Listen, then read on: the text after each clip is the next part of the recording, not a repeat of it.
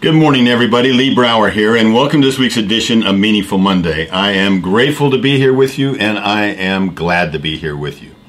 Several years ago, a friend asked me, he said, Lee, what's the difference between a champ and a chump? So I started to explain what I thought, and he said, stop. Think about it. A champ and a chump. It's just the letter U.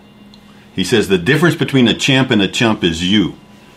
Now, champions. So you start looking, what do champions do? First of all, champions are known to do the extra. When we refer to the extra, we're talking about discretionary effort and sacrifice that it takes to make something extraordinary. Whatever we do in life, we're giving our life for it. So we better make sure that it's worth it. Killing time is slow suicide. Treading water is drowning. So what are we prepared to give our life to? As leaders, what kind of a life will we lead? Everything that we do in Empowered Wealth, we believe in empowering leaders in families, in businesses, and in communities. Why? So that they can achieve that extraordinary life that leaders and champions achieve. I think of Buckminster Fuller. You may not know Buckminster Fuller. Some people call him Bucky Fuller. He died July 1st, 1983, after living an amazing life that started out going one direction and completely turned around and went another direction. This is a man that was in his 20s, and in 1920s, roughly in 1927, somewhere in the 1920s, put it that way, and he was building a business. He had family money from his wife and from himself, and he continued to build businesses unsuccessfully. And he had a little daughter at the time named Alexandra, and he would carouse around and everything. He was going to go to a football game, but to go to the football game, you had to get on a train and go there, and there's a lot of partying that went on, and so his daughter was quite ill, and she looked up at him and said, "Daddy, bring me a pennant." You remember a pennant's one of those things that's pie-shaped, that of the team, and he says, "Yes, darling, I'll bring you a pennant." But instead of that, he got drunk, kind of caroused around, came back the next day. Daughter was gravely ill.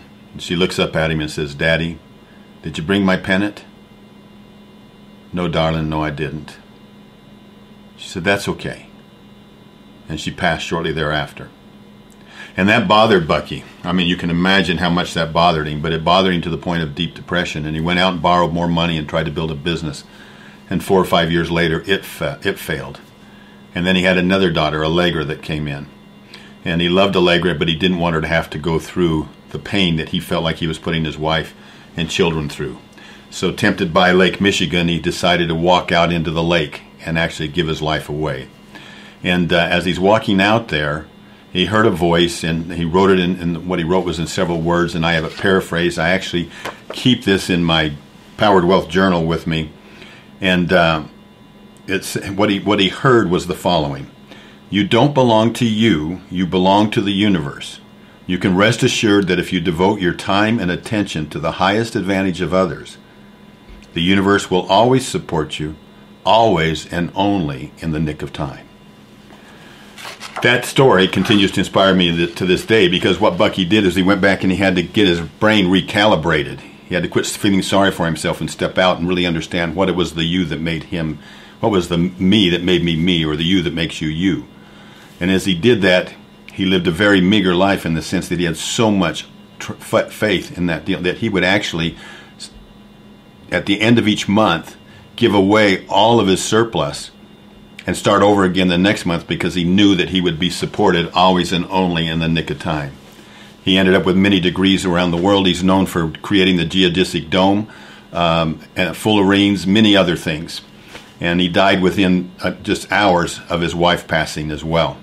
And, so here's a guy that was turned his life completely around. And one of the things that he said was, and when he talked about what we can do as individuals, he said, "What is my job on the planet? What is it that needs doing that I know something about that probably won't happen unless I take responsibility for it? What is the extra that will make us extraordinary?" Now, here Bucky is regarded as one of the key innovators to this day. He's still influencing and impacting. One of his quotes says, it's highly feasible to take care of everybody on earth at a higher standard of living than any have ever known. He was ahead of his time, believe me. It no longer has to be you or me. Selfishness is unnecessary. War is obsolete. It's a matter of converting the high technology from weaponry to livingry, Livingry, to make the world work for 100% of humanity in the shortest possible time through spontaneous cooperation without ecological damage or disadvantage to anyone. Now, what's the you that makes you you? What is the me that makes me me? Quoting Bucky, never forget that you are one of a kind. Never forget that if there weren't any need for you in all your uniqueness to be on this earth, you wouldn't be here in the first place. And never forget, no matter how overwhelming life's challenges and problems seem to be, that one person can make a difference in this world.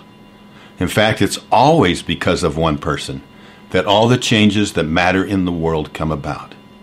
So be that one person. Be a champ. I'll talk to you next week. I look forward to talking to you soon. And by the way, if you feel that this message or similar messages can be of value to anyone in your circle or friends that you may have, don't keep it to yourself. Share it. I'll talk to you next week. Bye-bye.